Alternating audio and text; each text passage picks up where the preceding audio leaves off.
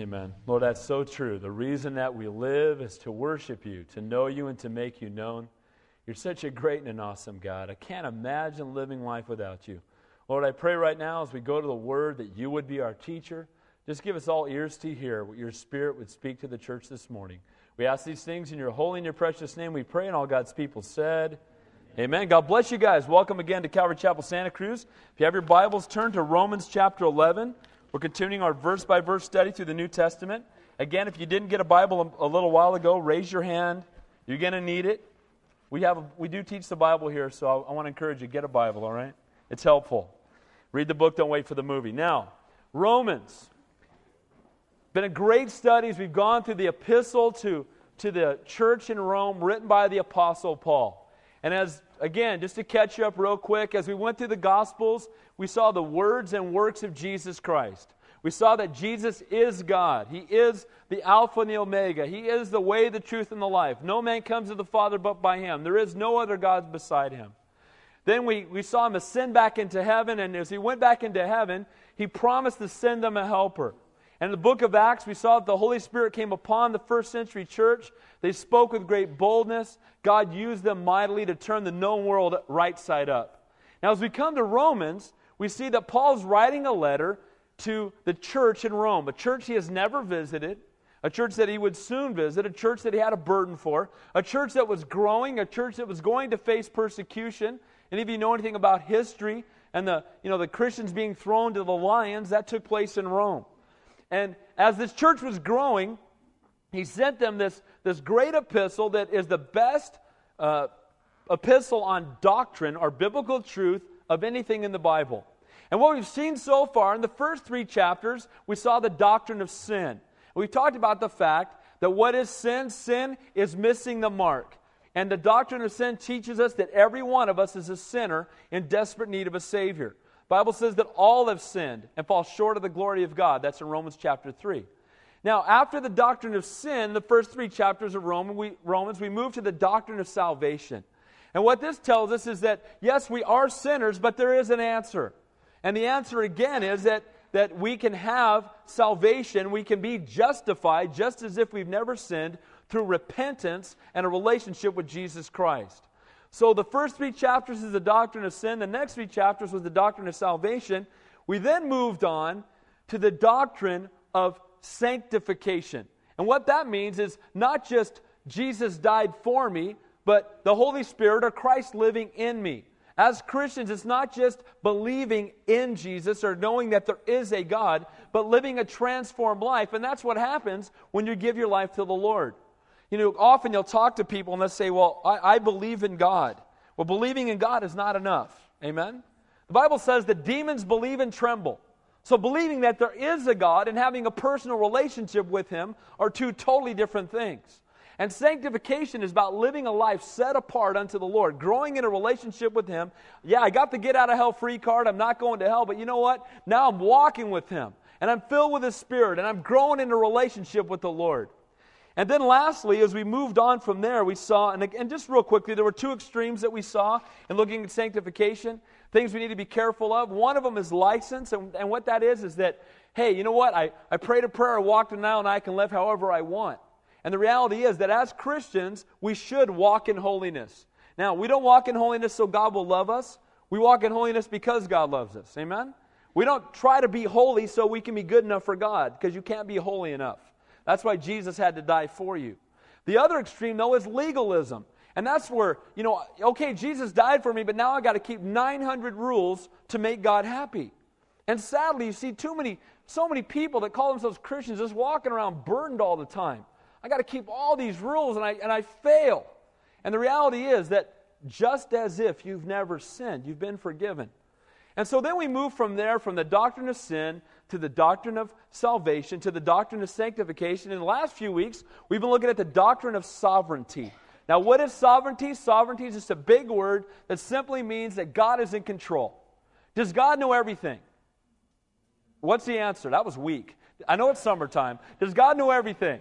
Yes, He does. Amen? And He knows the future, and He knows everything that's coming your way. And you know what? He's a faithful God, and He loves you guys so very much.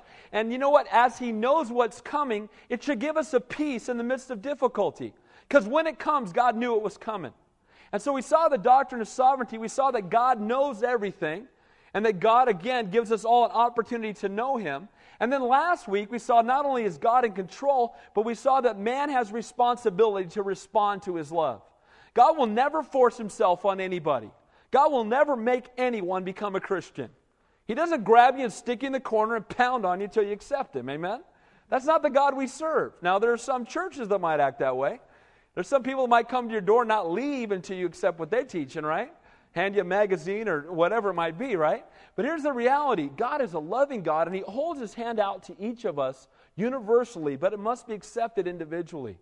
And what we've been seeing, God's sovereignty, is that He loves us, He knows all things, He's in control, but at the same time, He gives us free will. And we've been talking about the fact that God can know all things, and we can have free will at the same time. Some people struggle with that. I don't know why. God's greater than us, amen? And He can know the decisions you're going to make. It doesn't mean He made you make those decisions. So as we come to chapter 11, we move on and continue to look, the final chapter, really looking at the sovereignty of God. And as we come to this chapter, what we're going to see is that God is a God of love and grace and mercy, but He's also a God of incredible patience. Remember last week we saw that it said in Romans 10 that whoever calls on the name of the Lord shall be saved. So salvation is offered to anyone. But we also saw that those who would have the greatest opportunity to know God, the nation of Israel, was in rebellion and rejected Him for the most part. Now that's true even today. Again, are there many Jews who've been saved? Yes, there are. And we don't look at Jewish people in a down way. We love them. God loves them. They're His chosen people. Amen? And you know, there's neither Jew nor Greek, slave nor free in God's eyes. We're all the same in His eyes.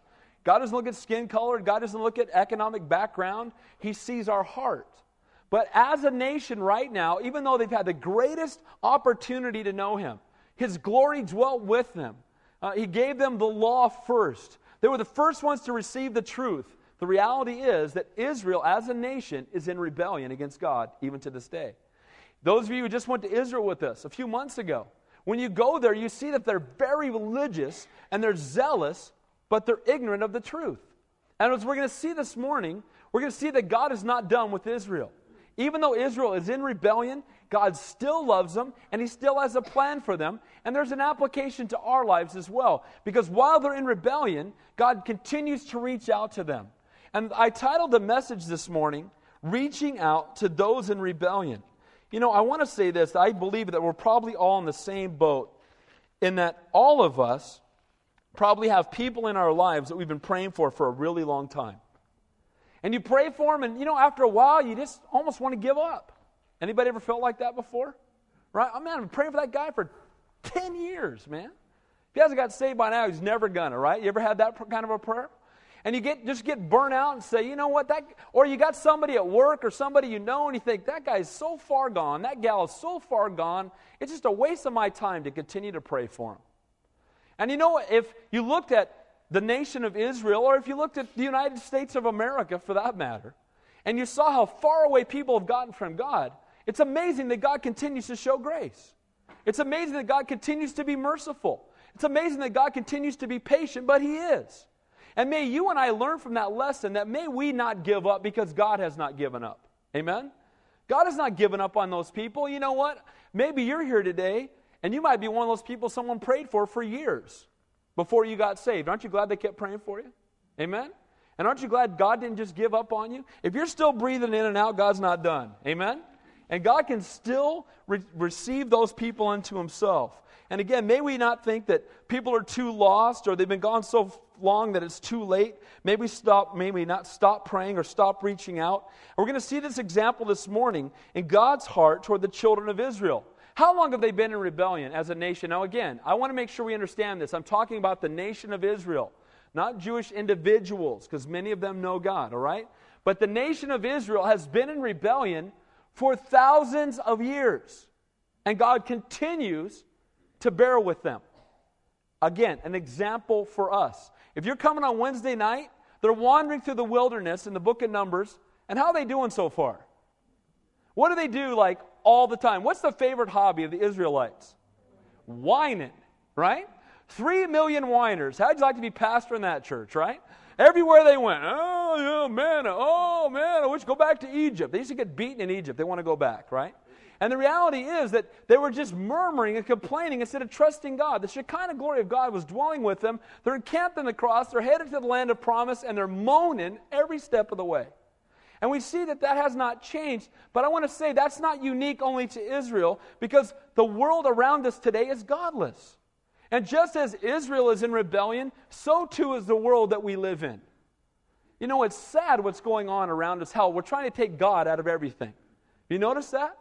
If you haven't, you need to wake up. Amen? I mean, they're taking God out of everything. You know, it's supposed to be freedom of religion, not freedom from religion. Amen? And what they're trying to do is say, oh, we can't talk about God in school. You can have a homosexual club, but don't be talking about God.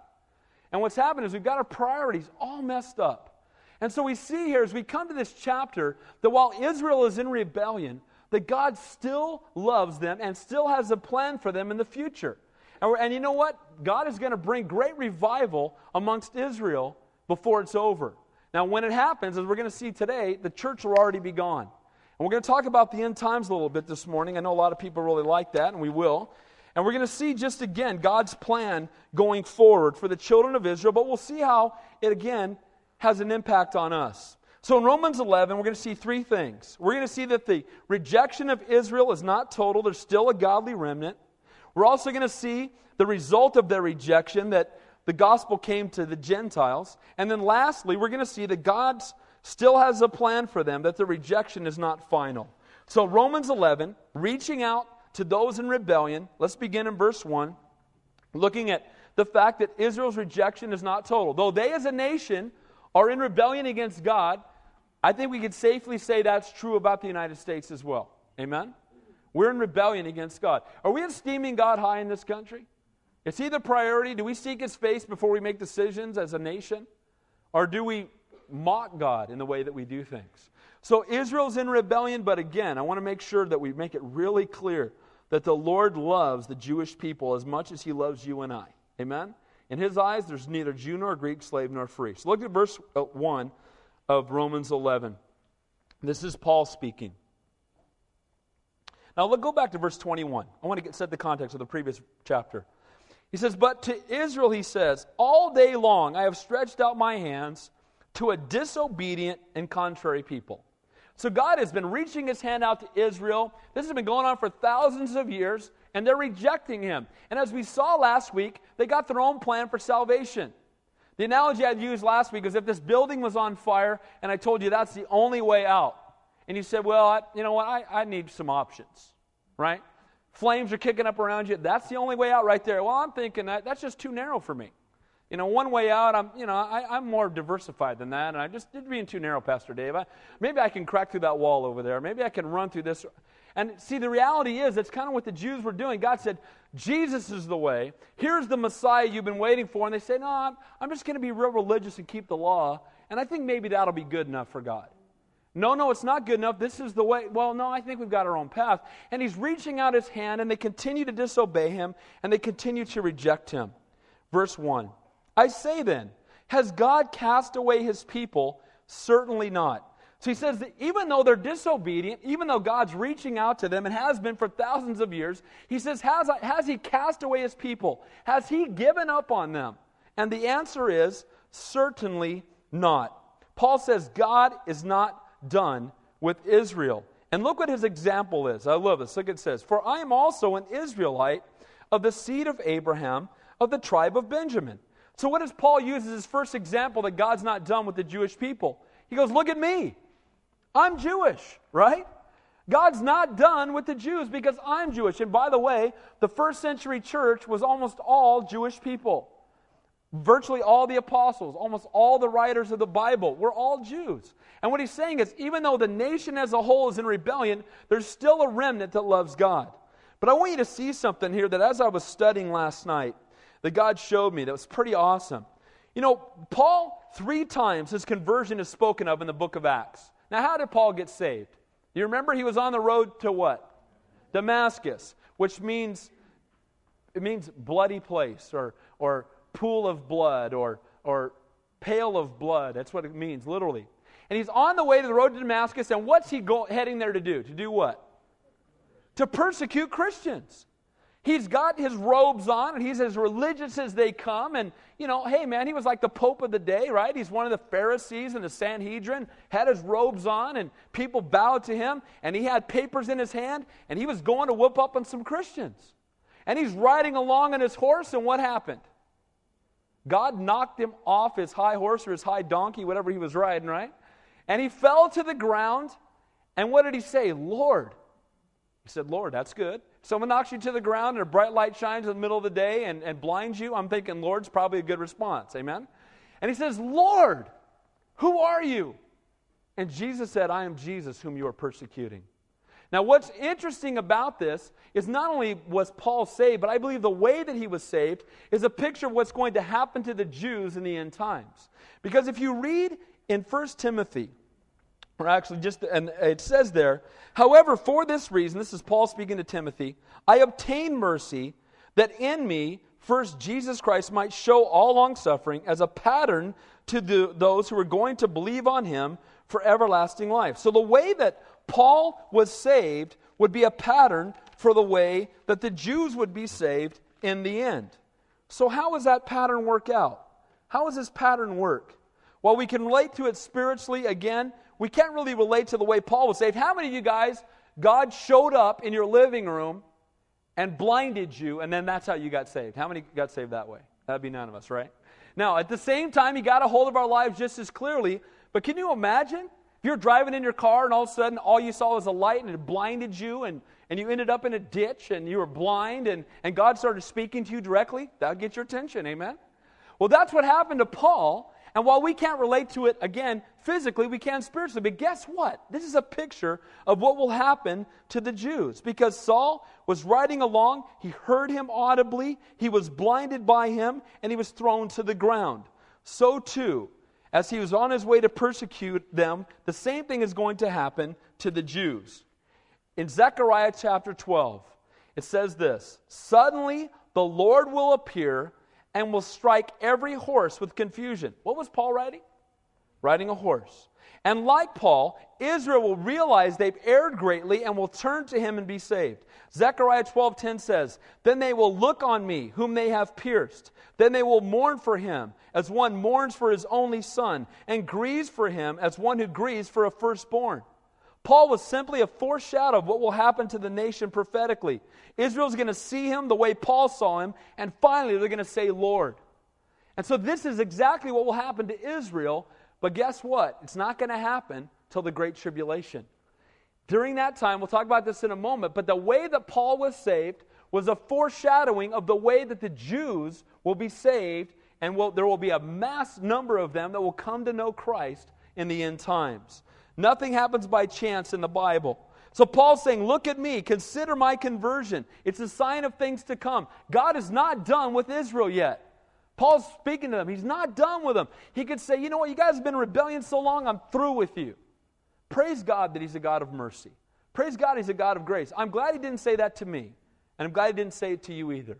Maybe you're here today and you've been really struggling in your walk. God loves you. While we were yet sinners, Christ died for us. Verse 2. God has not cast away his people whom he foreknew. The word there, foreknew, could also be he chose. So God chose Israel as his nation of chosen people. But I want you to notice that even though he chose them, he did not force them to have a relationship with him. Too often people say, well, if I've been chosen, well, then I'm forced to love him. No, you're not. God gives you the opportunity to know him, but you must accept him individually. They're his chosen people, but they must still respond on their own. He will not force himself on anyone. Paul says again, don't just look at my life personally, but check out history. And he's going to point them back to another man. Look at verse 2. Or do you not know what the scripture says of Elijah? How he pleads with God against Israel, saying, Lord, they have killed your prophets and torn down your altars, and I alone am left, and they seek my life. Now remember the prophet Elijah. Those of you who went to Israel with us, we sat on Mount Carmel, where 1 Kings 19 took place. One of the greatest victories ever. This was awesome. The prophets of Baal, right? They worshiped the god Baal, the god of the sun, right? And they made sacrifices of babies to this god. And it was the god that brought rain and brought fertility. And Elijah went into their temple and kicked all their statues down. You got to like Elijah. Go Elijah, right? You got to like this guy, right? I can't wait to see him in heaven. Can you imagine going in and just kicking all their statues down? What about it, right? God's on my side. And he said, okay, I'll tell you what.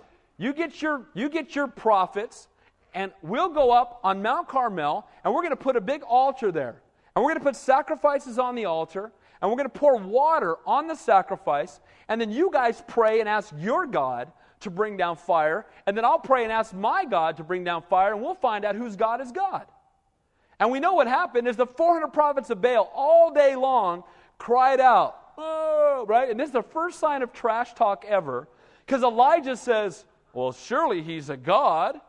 Maybe he's napping, right? Read it. It says it. He even says at one point, maybe he's in the bathroom. The trash talk, right? You don't serve a God. He's dead. These 400 guys started cutting themselves and crying out and crying out. And it went on all day long. Then Elijah knelt down and prayed, and what did God do? Fire came down from the sky and not only consumed the sacrifice, but licked up all the water that was surrounding the sacrifice. And then God commanded, through Elijah, that all the prophets of Baal would be put to death, all 400 of them. Now, this is a pretty awesome victory. You'd think that Elijah, after that, would be on fire for God, literally. Amen? But what does he do instead? Queen Jezebel says, when she finds out about this, she says, God do to me also if I don't have that man's head. And so what does Elijah do? He runs away and hides. This guy who faced 400 prophets of Baal ran away from one angry woman. Guys, you're not the only one that's done that, right? So here's the reality. Can you imagine that? He goes in and kicks idols down, and he faces 400 prophets of Baal, and one woman's after him. Oh, I'm out of here. And he ran and he hid in a cave. And while he was hiding in a cave, God shows up and says, Elijah, what are you doing here? It's paraphrased, but that's pretty close, right? And Elijah, this mighty prophet of God, says, you know what? I'm the only one on your side. Everybody else is against me, and it's just me, Lord. You know what? You got to bring fire down on Israel. That's basically what he did. He's praying against Israel. Nice pastor, right? Would you like it if I was praying against you guys all week? Wouldn't that be great? You know what, Lord? Just smoke them. I'll come late to church. I'm just tired of them. Just smoke them all. Can you imagine? And that's what Elijah did. He said, you know what? Lord, I'm the only one who's following you. It's just me. And by the way, if you ever get into the place where you think you're the only one serving God, nobody's as holy as me. You ever met anybody like that? I meet them all the time. You know, nobody's as holy as I am. You know, the rest of you guys just haven't got it figured out yet. You need to be more like me. You know, I heard, Pastor Dave, I heard that, you know, you drink Cokes or something. I mean, you know what I mean? Oh, man, there's caffeine. That's unholy. You shouldn't be doing that. Hey, I heard one time that, you know, I hear you have a car. You shouldn't have a car. You know what I mean? They got these standards, and it's super legalistic, and I'm the only one that's holy, and nobody else is, and you don't measure up to my standard. By the way, if you start to think that way, you're wrong. Amen? You know what? If you got to the place where you were more holy than other people, instead of telling people how holy you were, you'd be praying for everybody and living a Christ-like example in front of them. Amen? You wouldn't walk around pointing fingers at people. Well, here's Elijah going, I'm the only one left. Everybody else is against us. It's just you and me, God. And you know what? They're chasing me. I'm hiding in the... God, you're almost out of business. I'm your last hope. That's what he says. Now look what God says. I love this. Our God's so awesome. Look at verse 4. But what does the divine response say to him? So what did God say? I reserve for myself 7,000 men who have not bowed the knee to Baal. Hey, Elijah, you think you're special? I got 7,000 more just like you. I got 7,000 more guys who didn't bow their knee to Baal either. I just chose to use you. And too often, again, we can make the mistake of thinking that somehow only we are the ones that are holy, or we somehow have achieved something greater than others. And what he's saying here is look at even Baal, or look at Elijah. Elijah, he's talking to the children of Israel. He's saying, look, God preserved Israel, and look, even Elijah wanted to get rid of you guys and prayed against you, and God said no. Why? Because God is not through with Israel. He still has a plan for them going forward. Even when Elijah the prophet prays against the children of Israel, God refuses to touch them. He brought fire down from the sky, but he would not harm his children because he still, again, has a remnant. Again, even though they appeared spiritually bankrupt, there were 7,000 people who were serving God. If you're at work and you feel like you're alone, hey, in Santa Cruz, sometimes as a Christian, you can feel outnumbered, and hey, we are. Amen? But you know what? If God is for us, who can be against us? Amen? And you're not the only one, and God is mightier and greater than any enemy that we will ever face. Verse 5. Even so then, at this present time there is a remnant according to the election of grace. As in Elijah's day, so too in Paul's day, saying there's a believing remnant among the children of Israel. Even though Israel's in rebellion, still in the midst of that rebellious nation, there are those who love and serve the true and living God. How many of you ever heard of a group called Jews for Jesus? You ever heard of them? You go to Israel, there's Christian churches popping up all over Jerusalem and all over Israel. There is a remnant of those whose eyes have been opened to the truth of who the true and living God is. And the same is true in our country. Where we become a godless nation, there is still a remnant that is here. A percentage of people that do love the true and living God. Verse 6. And if by grace, then it is no longer of works. Otherwise, grace is no longer grace. But if it is of works, it is no longer grace. Otherwise, work is no longer work. That's a mouthful. Huh? What's he saying here? You know what? Our salvation, or the fact that there is a remnant of people that love God, is not because they're really holy and they try really hard. It's because of God's grace. It's because of God's grace. It's by grace we've been saved, not of works, lest any man should boast. You know what's amazing to me? Every other religion on the planet is man working his way to heaven by doing good works. Every one of them. Buddhism, the Muslims, we can name them all. It's works. Jehovah's Witnesses, the Mormons, it's works. You got to go knock on doors. You got to ride your bike around with your tie on and a name tag, right? You got to go hand out magazines. You got to do this. You got to do this, and you got to keep all these rules so you can get into heaven. And the reality is, what did Jesus say? Tetelestai, which means what? It is part of the way done. There's step one. Is that what he said? He said it is finished. Jesus plus nothing equals salvation. And you know what? He's saying it's by grace, not works, that there's a remnant in Israel. It's by grace, not works, that there's a remnant in Santa Cruz. It's God who deserves all the glory. He did all the work, and now what we do is a fruit of a transformed life. We don't do works so God will love us. We do work because God loves us. It's a natural outpouring of who we are. It's not trying to get brownie points with God. I better go to, I was really... I lost my temper twice this week. I was cussing. I better go to church on Sunday and even out the scale. Right? That's not how it works. Amen? Now, I'm glad you're here. And if you came because of that, well, God bless you. I'm glad you're here. Amen? But the reality is that your sin has been paid for. You ask God to forgive you, and He will.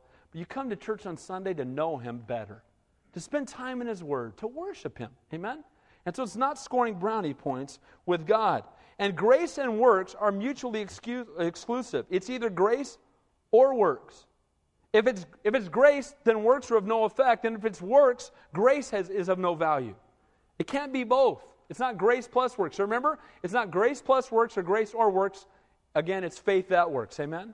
When you fall in love with the Lord, the works are a natural outpouring. It's by grace that we have been saved, not of works, lest any man should boast. Verse 7. What then?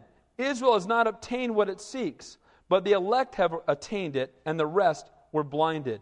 Now, he's speaking about the nation as a whole, and seeking to be accepted by God based on their good works. They have failed miserably. And right now, Israel walks in total blindness. Today, when you go to Israel, you will see that it's all based on works, that they believe that they are in good standing before God. It breaks your heart when you see people with prayer shawls on, with their prayers, and just doing all of this for hours on end to somehow win God's favor. If I just do this enough hours, if I just get close enough to where the temple used to be, if I can get by the Wailing Wall and I can just pray these prayers over and over long enough, then somehow I'll earn God's favor. The same can be true where people pray, they pray the rosary or pray repetitive prayer of any kind and try to somehow pray enough so God will start to listen. That's not our God. We don't browbeat God into things, amen? The Bible says not to pray with vain repetition. God doesn't want us to get, and by the way, you don't have to say, thou wast, that's not how we pray, amen? We don't come up and try to be eloquent. God just wants, sometimes a good prayer is, help! That's a good prayer. A good prayer is just, Lord, help me. Can I tell you that when I study at night, that comes out of my mouth a lot. I'm studying and I've been maybe spent hours on one verse and I'm really struggling, and literally out loud I'll say, Lord, help. Help me. And you know what? God hears that prayer. He understands our heart. He just do you want your kids to come and sit up in your lap and start speaking to you in 18th century English?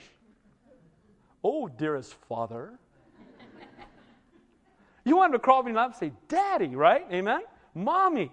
And that's how God is with us. He wants us just to come and share our heart openly. We don't have to take prayer lessons to speak with eloquence before God. He just wants us to come and share our heart. And so we see here that, sadly, Israel has been blinded. And they've been blinded. And it's so sad because there's one guy that it just kills me. He knows the Bible as well as I do. He's got a shop in Israel, and every time I go there, I go sit in his shop, and I don't know why I do this, but I spend 2 hours talking to him, and every verse I start to share, he completes it. He knows the Bible forward, backward, and sideways. But he does not know the God of the Word. And you talk to him, and he's so blind. You turn to Isaiah 53, and it's such a clear picture of the crucifixion. And you read it to him and say, dude, is that the cross or what? Oh, I don't think so. He's pierced. What is that? Oh, well, the Messiah is going to be pierced, but not on the cross. He's lifted up. Where else are you lifted up when you're pierced? That'd be on the cross, amen? And you go through and read verse after verse after verse after verse. Like a lamb led to slaughter, he opened not his mouth. That's exactly what Jesus did. And you read verse after verse, and they sit there, and their eyes are just blinded over. It breaks your heart. And you know what? We need to continue to pray for Israel, amen? We need to continue to pray that their eyes will be open to the truth. But sadly, though they're extremely religious, and even though they're really zealous, they're extremely blind. Remember what happened with Pharaoh? The Bible says that Pharaoh hardened his heart. He hardened his heart. 10 times he hardened his heart. And then the 11th time, what does it say? God hardened his heart.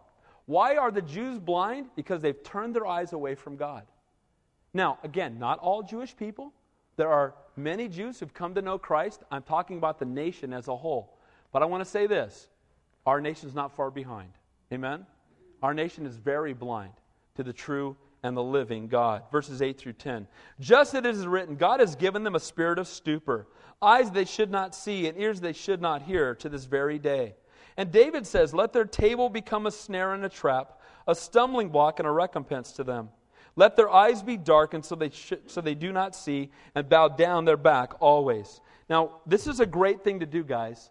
When you're sharing with somebody, you know what he takes them to? Scripture. He's speaking to them, he's writing a letter to them, and he takes them to Old Testament Scripture.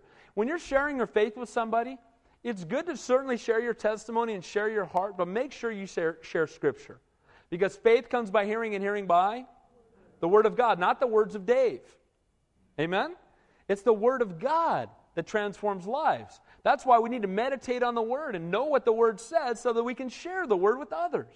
If we don't read it ourselves, it's going to be impossible for us to share it with others. He says their table became a snare. Their table was, again, where they did their rituals. They lit candles, and they had prayer shawls and ceremonial cleansing. But sadly, they knew about the Word, or the God of the Word, but they knew the Word of God, but not the God of the Word. They knew what the Word said. They didn't understand who it pointed to. Again, so sad that their eyes are blind. And we see the same thing today, as so many people know about God, but they don't know Him personally and intimately. You know what? When you feel outnumbered at work, at school, in your neighborhood, be praying for those people that their eyes will be opened. Amen? Because God will still do that. Now, what is the result of their rejection? Look at verse 11. If I say then, have they stumbled that they should fall? Certainly not. But through their fall, to provoke them to jealousy, salvation has come to the Gentiles. When did God turn his focus completely to the Gentiles? Now, has it always been God's desire that the Gentiles be saved? What's the answer? Yes. It's his desire that none should perish, no, not one. Okay? But when did the focus turn completely to the Gentiles? When Israel rejected him completely. He said, you know what? I'm taking the gospel to the Gentiles. Even Paul, where did he go first? To who? To the Jews. He went to the synagogue and they kicked him out. What did he say? I'm going to the Gentiles. And because they rejected him, then the word has come to the Gentile nations instead. And that's the result of their rejection. Now, verse 12.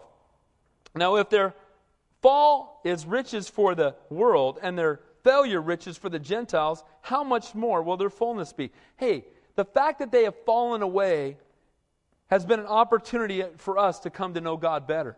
But you know what? Imagine what it's going to be like when the Jewish nation comes to know God.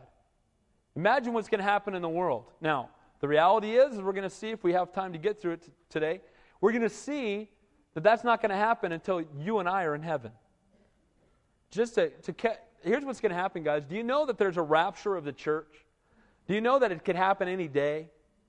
Today's the day of salvation, and if you don't know the Lord, don't leave here without Him. You can leave here without an American Express card, but you better have the Lord. Amen? And here's the reality, that before the Antichrist is made known, that there's going to be a trump of God, and those who know God are going to be caught away, snatched away. Raptizo means snatched away, raptured. And then there's going to be a 7-year tribulation on earth. And it's during that time that the Jews are first going to be duped by the Antichrist. And 3.5 years in, the abomination of desolation is going to take place. And when that happens, they're going to finally realize that they've missed God and they've been following the Antichrist. And shortly after that, God's going to reveal Himself to them. And they're going to enter into the millennial reign. And we're going to rule and reign with God on earth for 1,000 years. It's going to happen. It's in the Bible, okay? We'll get more detail when we get to Revelation. Now, what it says, what should we do as Gentiles? What does God want us to do as far as the Jewish people? How does God want us to reach out to them? Verse 13. For I speak to you Gentiles, inasmuch as I'm an apostle to the Gentiles, I magnify my ministry. If by any means I may provoke to jealousy those who are of my flesh, to save some of them. Now, Paul's ministry was to the Gentiles. And it's interesting because he was the greatest Jew of Jews, and it would have made sense for him to go to the Jews. And it would have made a lot more sense for Peter the fisherman to go to the Gentiles. And instead, God sent Peter to the Jews, and He sent Paul to the Gentiles. Why? So that God would be glorified. Because Paul was this real elite guy, very intelligent, right? He was bordering on a genius. And he knew all the Jewish laws, and he would have fit in so perfect with the Jews. But if he had, people might have said it was Paul. Instead, they sent Peter, this big fisherman, right? Uneducated fisherman. And instead, they take Paul and they send him to the Gentiles that God might be glorified. But you know what? It cost Paul a lot to be the apostle to the Gentiles. He was beaten by the Jews. If you remember in Acts 20, I won't spend a lot of time with it, but back in Acts, remember when he got up and he began to share his testimony? And he shared his testimony with this huge crowd, and as soon as he said, I'm to take the gospel to the Gentiles, what did they do? They said, kill him, because it's only for us. The gospel is only for us. It's not for the Gentiles. But look what we're called to do. We're called to provoke the Jews to jealousy. Now, how in the world would you and I provoke the unsaved to jealousy? What would make them jealous? Can I tell you what would make them jealous? Can I tell you the thing that doesn't happen enough in my life, but I wish happened more, but it does happen sometimes? Sometimes people will be watching your life and they'll say, man, do you have joy? Man, no matter what happens, you're focused, you're happy all the time. Not that you're perfect, but boy, you've got joy. Boy, you seem to have peace all the time, and nothing seems to bother you. Where do you get such faith like this? I've had people ask me, I wish I had faith like you have faith. Now, touch not the glory. It's only by God's grace. It doesn't happen enough because your pastor blows it just like we all do. But that's what provokes the Jews to jealousy. If we can just say, look, we've been born again, we're going to heaven, and man, do we have joy. Amen? No more wheelbarrow full of rules with heaven at the end. We don't have to keep 268 laws. We're not walking around, with guilt and burdened and heavy. He who the Son sets free is free indeed. Amen? As Christians, we should be the happiest people on the planet. Amen? Nobody's happier than me. Nobody. You know why? Because I know where I'm going. Right? Absent from the body, present with the Lord. When I close my eyes on earth, it's just moving day, and I'm going to wake up in heaven. Amen? And so often, that's what provokes them to jealousy, is that they're walking around trying to work, and they're under this heavy burden, and I got to go keep these rules. And they look and say, hey, we're free. Amen? He who the Son sets free is free indeed. Hey, if you're here today, and you feel burdened and overwhelmed by life, can I introduce you to Jesus? Because you know what? His yoke is easy, and His burden is what? It's light. You come into a relationship with Him, you don't have to be burdened anymore. You don't have to walk around struggling and striving and trying to do better. Just say, Lord, help. And He will. And a Spirit will come to live inside of you. Verse 15. For if they're being cast away as a reconciling of the world, what will their acceptance be but life from the dead? When them being cast away brought salvation to the world, what will it be like when the Jews finally come to know Christ? Verse 16. For if the first fruit is holy, the lump is also holy. And the root is holy, so are the branches. The first fruit, the first place that the gospel went, the first place that the law was delivered was to Abraham. Abraham, Isaac, and Jacob, right? Moses had the law, but Abraham, Isaac, and Jacob, these were the fathers of the faith. And through them, all of Israel heard the truth. And they were the first ones to have it. And it's saying there, if the lump is holy, then all that it touches will be holy. If the root is holy, then so are the branches. And the Bible says in John 15, that Jesus said, I am the vine and you are the branches. He that abides in me bears much fruit. You take a branch and you stick it into a vine and fruit starts growing out of it, it tells you that it's grafted in. You take a branch out of a vine and you drop it on the ground, it's a stick. Amen? And it bears no fruit. And what he's saying is that, again, if we're grafted into Him, we will bear fruit. But look what it says here. We're almost done. And if some of the branches were broken off, and you being a wild olive tree were grafted in among them, and with them became a partaker of the root and fatness of the olive tree, do not boast against the branches. But if you do boast, remember that you do not support the root, but the root supports you. The wild olive tree, that's the Gentiles. He said, if you guys who were not, the olive tree or the fig tree in the Bible always points to Israel, the nation. And he says, if you guys, the wild olive tree, were grafted in and they were broken off, we have nothing to boast about, because it's not because that we're grafted in that we're saved. It's not because of the good works we've done, but it's because of the fact that we're grafted into Christ. It's because we're linked to Him that we're saved, and we have nothing to boast about. You know what, guys? We should never be arrogant about our salvation. Amen? We should never be self-righteous. Why? Did you do anything to earn your salvation? What did you do? Nothing. Jesus plus nothing equals salvation. Were you hanging on a cross? Did you raise from the dead on the third day? I don't think so. Amen? Jesus did it all. To Him be all the glory. And you know what? When we talk about our salvation, we should be humble and broken about it. Amen? We should be saying, man, I was lost, and now I came to know the Lord. I used to try to do it my own way, and I failed over and over, and then I gave my life to Jesus Christ, and now I've been born again. We're just one beggar leading another beggar to the bread. And since we've been saved by grace, we should not boast. Verse 19 and 20. You will say then, branches were broken off that I might be grafted in. Well said, because of unbelief they were broken off. And you stand by faith. Do not be haughty, but fear. Why were the branches of the nation of Israel broken off? What does it say there? Because of what? Unbelief. And why were we grafted in? What does it say? By what? By faith. Salvation is by faith. It's not by birthright. It's not by the good works you do. It's not by who your parents are. It doesn't matter, I'm a preacher's kid, but that doesn't make me a Christian. It doesn't matter if your grandparents were missionaries. It doesn't matter, how, quote, holy your family is. It's got to be an intimate, personal relationship, one-on-one between you and God. And it says here, don't be haughty, but fear.